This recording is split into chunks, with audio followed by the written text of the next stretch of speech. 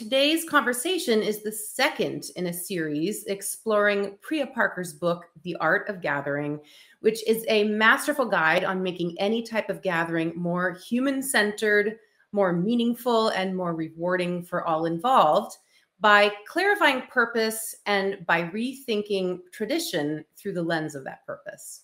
Well, my guest today has been doing just that here in my home state of Maine.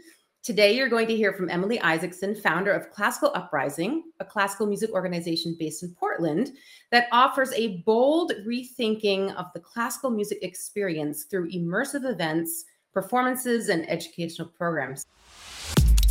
Welcome to Pivot, the podcast that's dedicated to reversing audience decline through customer-centric innovation. I'm Ruth Hart. So Emily, welcome. I'm so excited about this conversation. Thank you for joining me. I'm so excited to have this conversation. I think about it with myself all the time, so I'm excited to talk to other people about it. Wonderful. So before we dive in, let me just share a little bit about you with our viewers in case they're not familiar with you already. So Dr. Emily Isaacson is known for forging a magnetic rapport with audiences and musicians alike and is fiercely committed to reimagining classical music for today's audiences. She has been named Artist of the Year by the Maine Arts Commission, one of the 50 Mainers leading the state by Maine Magazine, and the 2018 Face of the Women's Work edition of Maine Women Magazine.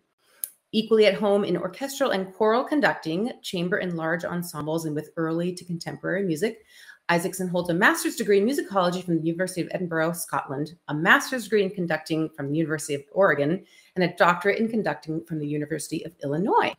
A strong advocate for new music, she helped to launch Room Full of Teeth, a Grammy-winning vocal ensemble, which received the 2014 Grammy for Best Chamber Music Small Ensemble Performance. And Isaacson is the founder and artistic director of Classical Uprising, a performing arts company based in Portland, Maine.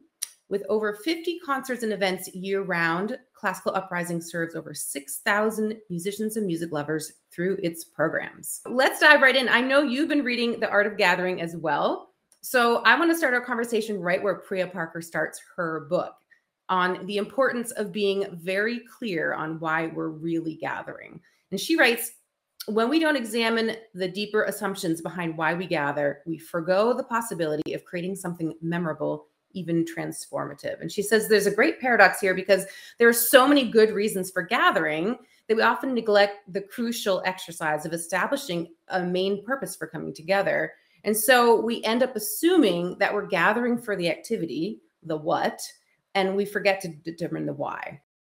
Taking the time to determine the why we gather allows for more value for everyone involved, right? And it makes every decision about that gathering easier. So when I first came across Classical Uprising, I remember being struck by your mission statement and how it just stood out so much from the typical classical music organization mission statement. If our viewers haven't seen it, go to their website, classicaluprising.org. It's fantastic. So it was clear immediately that you had thought deeply about purpose and you hadn't just resorted to the standard cookie cutter language. So can you start by just telling us about the purpose or the mission of your organization and how you're leaning into that mission? Sure. So long before I started Classical Uprising or thought about being a conductor, my family attended classical music concerts. And I felt as a young person the power that classical music had to enrich lives, to inspire souls, and to strengthen communities. And I've seen it over the course of my career do that transformative work in many different kinds of environments. But I also recognized that the traditional classical concert setup really didn't speak to the 21st century life experience. And for many people really felt like an ordeal. You're asked to put your life on hold, get dressed up, kids are not welcome. You're asked to go to this like cathedral-like symphony hall where you're not allowed to talk to your date. There's no chatting, there's no refreshments. And there's these mysterious rules of etiquette about what you can and can't do at certain times. And to me, the whole point of music is to feel things. Music gave me a language around emotions that I was able to feel before I was able to articulate them. And so if you're feeling that, why can't you show that with your body? Why can't you comment on that with your date? The idea of just sitting still and absorbing that all seemed ridiculous to me. So I created Classical Uprising as a nonprofit music collective that creates a variety of musical experiences with this vibrant, soul-centering music. And we chose the name Classical Uprising because we believe that classical music needs to rise up to challenge the current norms of the way that it's been presented and to re-envision where, how, and for whom we are making this music.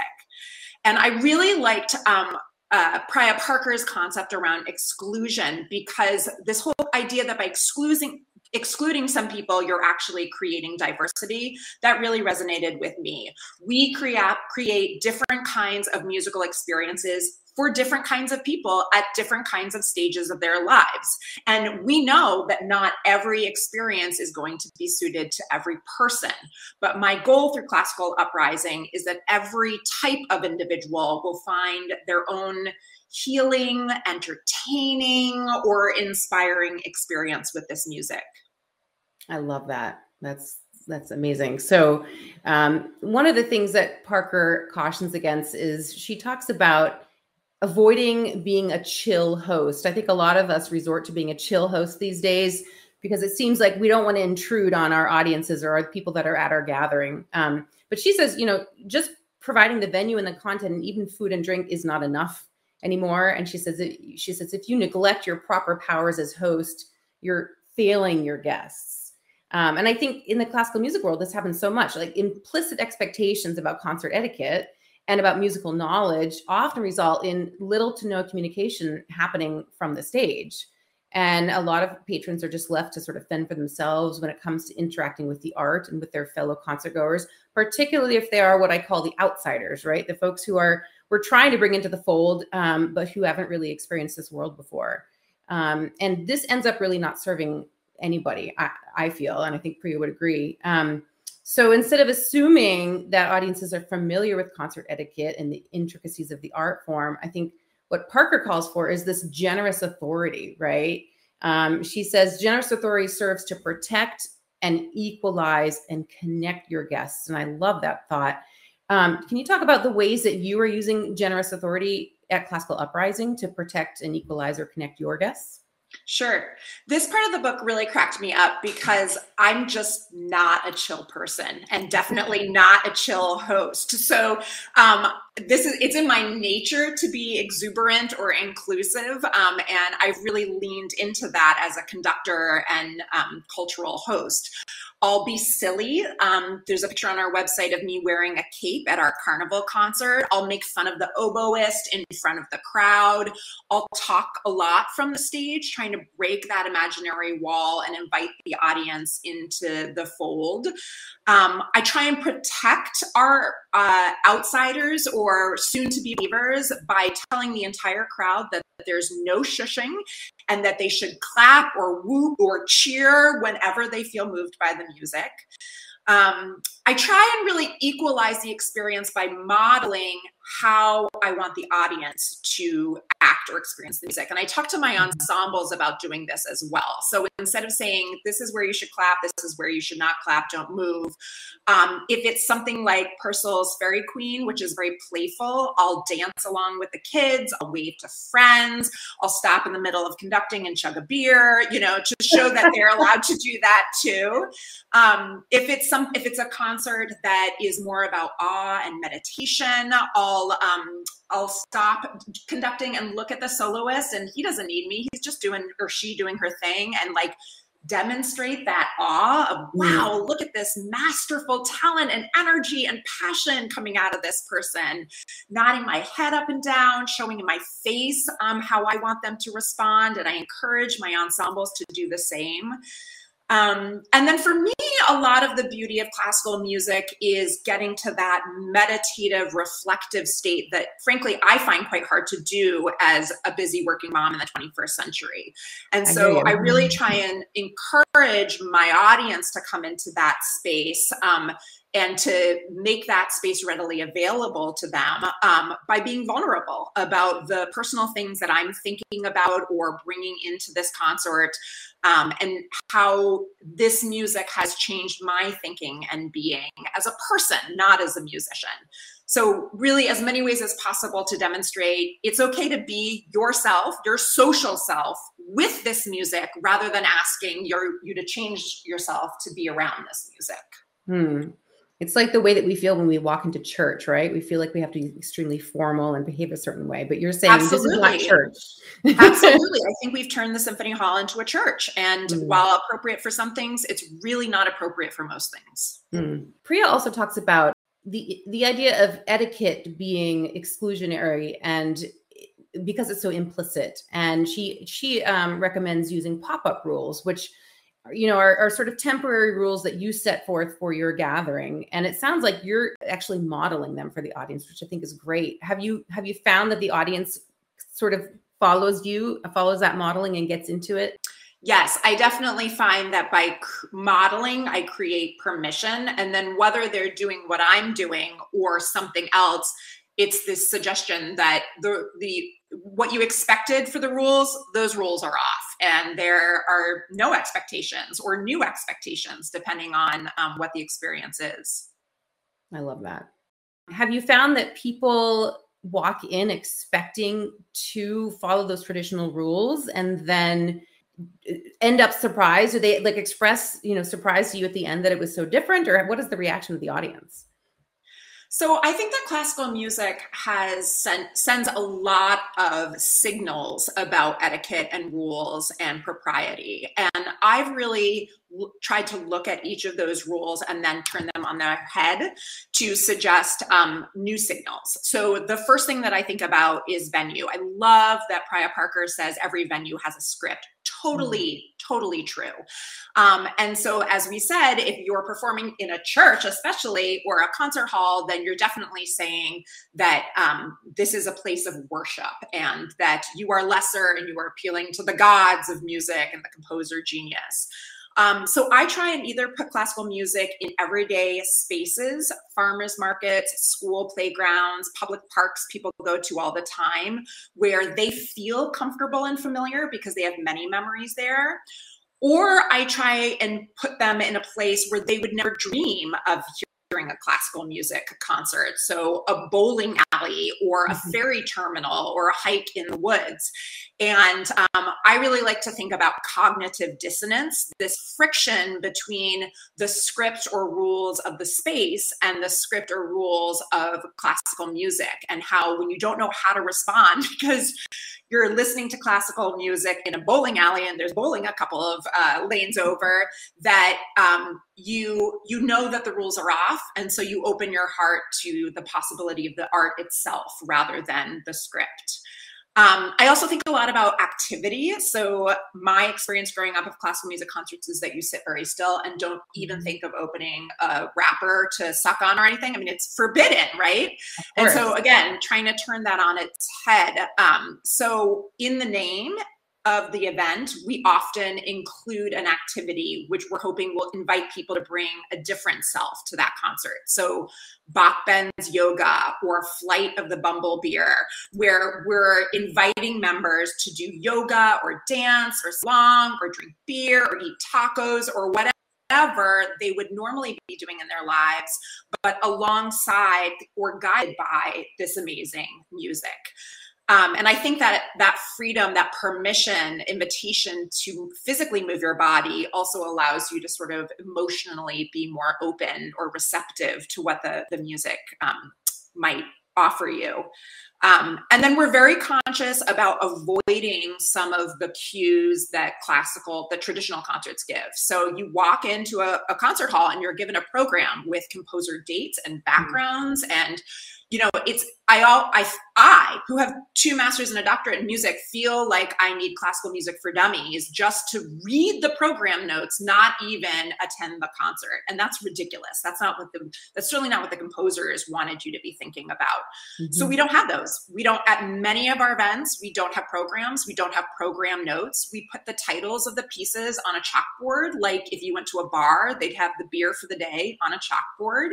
And I speak from the stage in a very informal manner, answering and prompting questions in real time, and really trying to make the classical music part of a cultural and social gathering rather than a very specific ritual. That's awesome. That's great. So moving on to this idea of generous exclusion. So Parker talks about how the host of any gathering has this responsibility to decide who is included in the gathering, but also who is excluded. And I found this fascinating. She says, over-inclusion is a symptom of a confusion around why you are gathering and a lack of commitment to your purpose. And then she goes on, the thoughtful gatherer understands that inclusion can in fact be uncharitable and exclusion generous. And she sums it up. She says, if everyone is invited, no one is invited. So what does this idea of generous exclusion mean for you and for Classical Uprising? So to me, it's really about packaging. So, you know, I lived in Boston for years, and there's all these free tickets for people under 35, but they're not changing the experience of the symphony hall. And so if I'm trying to talk to the boy I'm on a date with, or if I want to bring my kid, everyone's still going to stare if my kid is moving around. They haven't changed any of that just because the ticket is cheaper. And so I really think about the packaging around classical music, and at Classical Uprising, we offer 3 basically different kinds of experiences. And the hope is that through these 3 experiences, everyone will be able to find the experience that's meaningful and right to them, that feels right for listening and connecting to great art, but that not every person is going to want to come to every event. So we have a traditional concert experience, which is what you would expect for nerds and diehards, and people love these. But what's different is we don't have an intermission. I really believe that you create magic, and you know, Priya talks about ushering people in. You've ushered them into this magical space. Keep them there. So we don't do intermissions. I aim for 70 to 80 minutes of music because I think that's about as much as we can intellectually and emotionally handle. And as I mentioned earlier, I really try and share some of my own personal relationship or journey to the music to encourage people to think about not like how this piece was influenced by so-and-so or will influence so-and-so, but like, what does it mean to me in this moment in my life? And maybe that'll be different than the last time I heard it. And then we have the unexpected experience, which I aim to be immersive and interactive. They're often outdoors. They're often without formal seating. I try and bring in alcohol and food as much as I can. These are clearly not for the traditional concert goer, because there's going to be ambient noise, and it's probably at 3 o'clock, and that might not be when you want to come. But I try and create a space that, space and activities that really welcome families, but also what I think of as the culturally curious. So people who might go to, the new fusion restaurant, or who would go to the MoMA when they go to New York, but would never think about going to a classical music concert. So bringing together some pieces that will entice them or make them question and be interested. And then the last experience we call the salon, but it's really the vibe of a musical dinner party or cocktail hour. And this is how historically, a lot of music was heard in these very social settings with lots of booze around. And I really try and create that environment. Again, no program notes. The musicians themselves talk from the stage or from the in front ofness. There's not really a stage. I encourage talking and questions and dialogue with the audience, and I'll prompt the musicians with questions to get people going. And we try and, again, with this culturally curious, we try and put the salons in spaces with other interesting facets that might encourage someone curious to attend. So that new restaurant or a really cool art gallery or a beautiful home by the water, so that there's more than one entry point into this event that would make you want to go. And what's so fun is that the salons really end up feeling like a party, and we often have to close down the shop because people will just stick around talking forever. And that's great. That means that we're building community through music. I love that. I mean, and one of the things that I always talk about is this, the customer timeline, when it comes to jobs to be done theory and customer centricity, not every single customer is an aficionado, right? An aficionado. So you're offering all these different entry points for folks who are dipping their toes in, and all the way up to the folks who are the insiders. So that's fantastic. And you mentioned this when you were talking earlier, this idea of ushering. In The Art of Gathering, Parker writes about managing your guests' transition into your gathering. And she says, none of us shows up as a blank slate to anything. And I think that's so true. We're coming from work, we're coming from family commitments, from bad traffic. It's not always easy to leave those things behind. But Parker says, when gatherings fail to usher, they often waste their own potential. And I've seen you do some interesting things with ushering. Can you give us an example or two of how an arts organization might do that? Yeah, I love this concept. And it's definitely, I feel like Priya Parker gave me new language for something that I've been thinking about for a long time, because I think our job as artists is to create that alternative world that she mentions, and to take us out of our everyday, whether that means going deeper or creating something richer. And you cannot do that if you've just answered an email and walked through the door, So I try to create experiences that will make people feel present in this moment, so that they're not only out from behind their screens, but they're not even thinking about their screens or that email or what's for dinner or their to-do list. They're present in this alternative universe of joy and beauty. And so depending on what the repertoire is, what the music is, we'll do it differently. At our carnival concert, which is meant for families, and it's very playful, as the name suggests, we start with a parade where it's this, 20-minute long parade with giant puppets and stilt walkers and drag queens. And we invite the audience to march with us. There's really less audience than there are paraders, and it leads directly to the beginning of the concert. So it really creates that sense of party and fun and silliness. The last concert I did before the pandemic was a Tenebrae concert, where we started behind the audience with all the lights off, and we progressed forward, bringing light into that space. And that sort of physical representation of change, darkness, and then bringing in light, I think was really, really beautiful, and helping us kind of enter this alternative, reflective, emotional state that turned out we really needed a few weeks later. And then even things like our holiday concert, which right when you walk in the door at the holiday concert, if you're with a young person, we hand you an activity packet and a whatever they're called, popsicles or whatever. Candy cane. Candy cane, thank you. Little Jewish girl, can't remember the word. Yeah. And what we want to show is it's family friendly. You're welcome to be here. It's okay to for kids to come in and out of the music, to be on the floor, whatever, that it's about creating this intergenerational community environment where we can all experience the art together and take from it what we need at our various moments in life. That's awesome. And one other example that I've seen of ushering is Garsington Opera. They greet their guests with a trumpet fanfare, which I think is so cool. Another wonderful idea. So believe it or not, we are actually really close to the end of our time together. And I just want to pause here so we can provide the opportunity for any of our viewers who want to weigh in.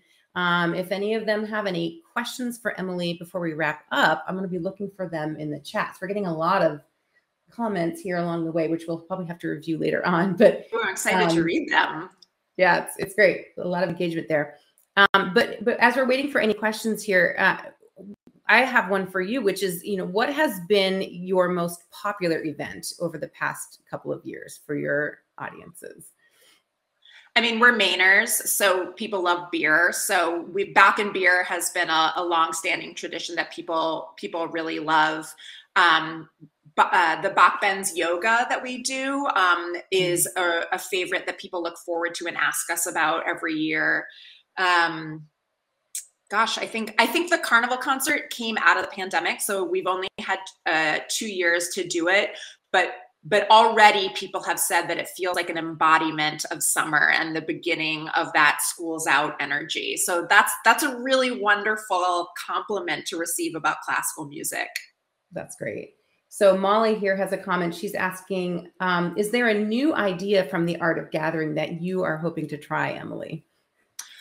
Ooh, yes. I mean, lots actually, but one that I have been thinking a lot about is the concept of invitation and priming.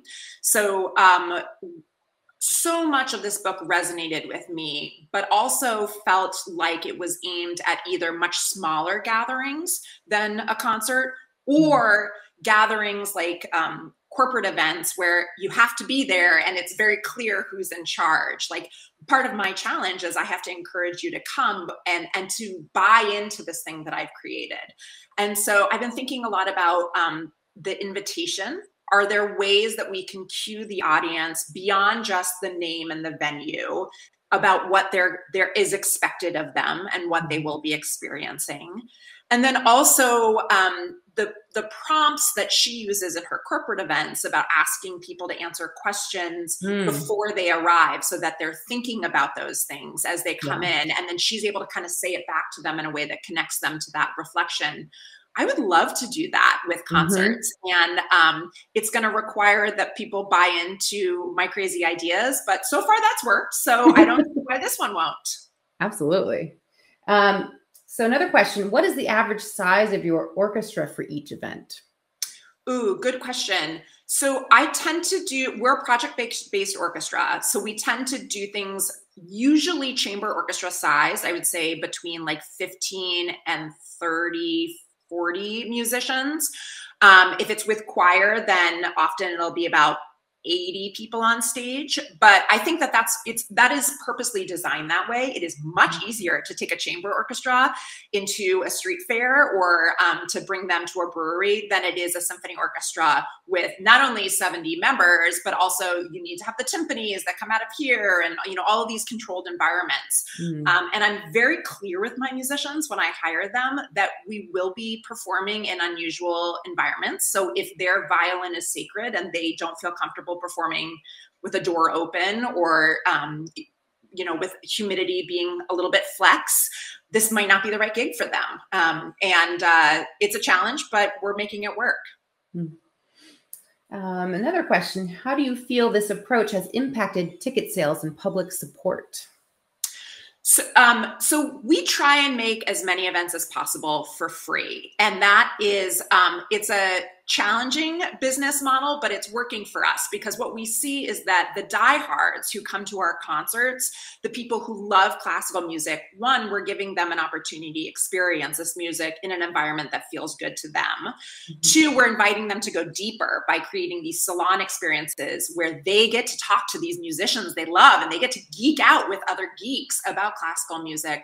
But also, they love this music and they're really worried about it dying.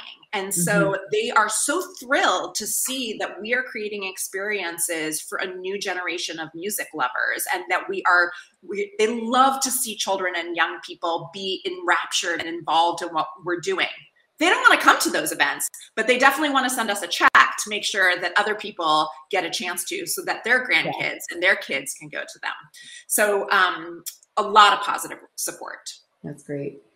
And then one last one. How do you choose repertory to match the emotional needs of your audience? By that, I mean, do you survey your audience before you program an event? No. I'm a little bit of a dictator. I just sort of listen to myself and to where members of my community are where they are.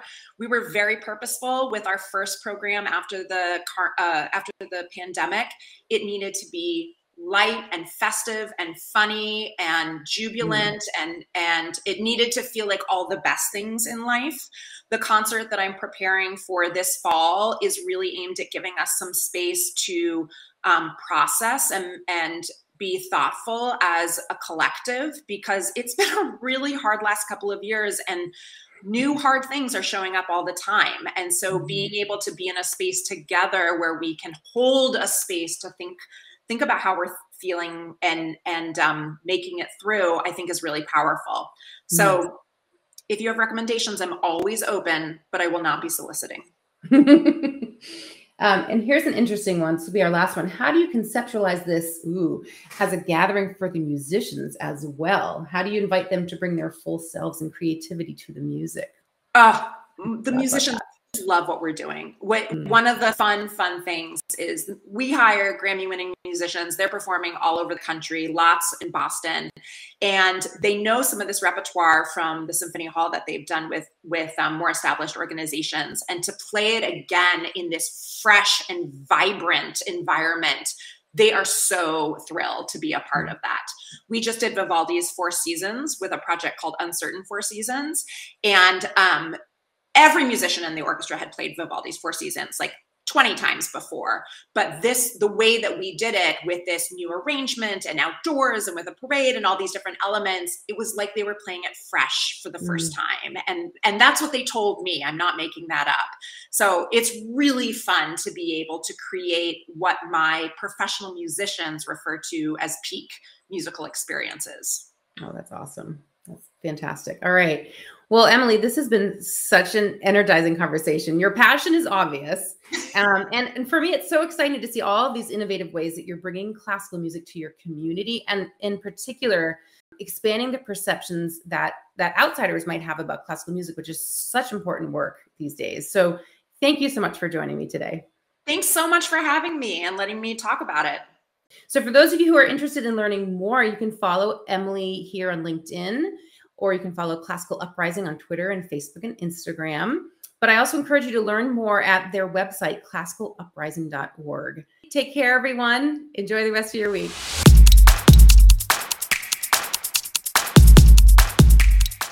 If you want more actionable ideas for growing your audiences by centering the customer, subscribe to the blog at cultureforhire.com.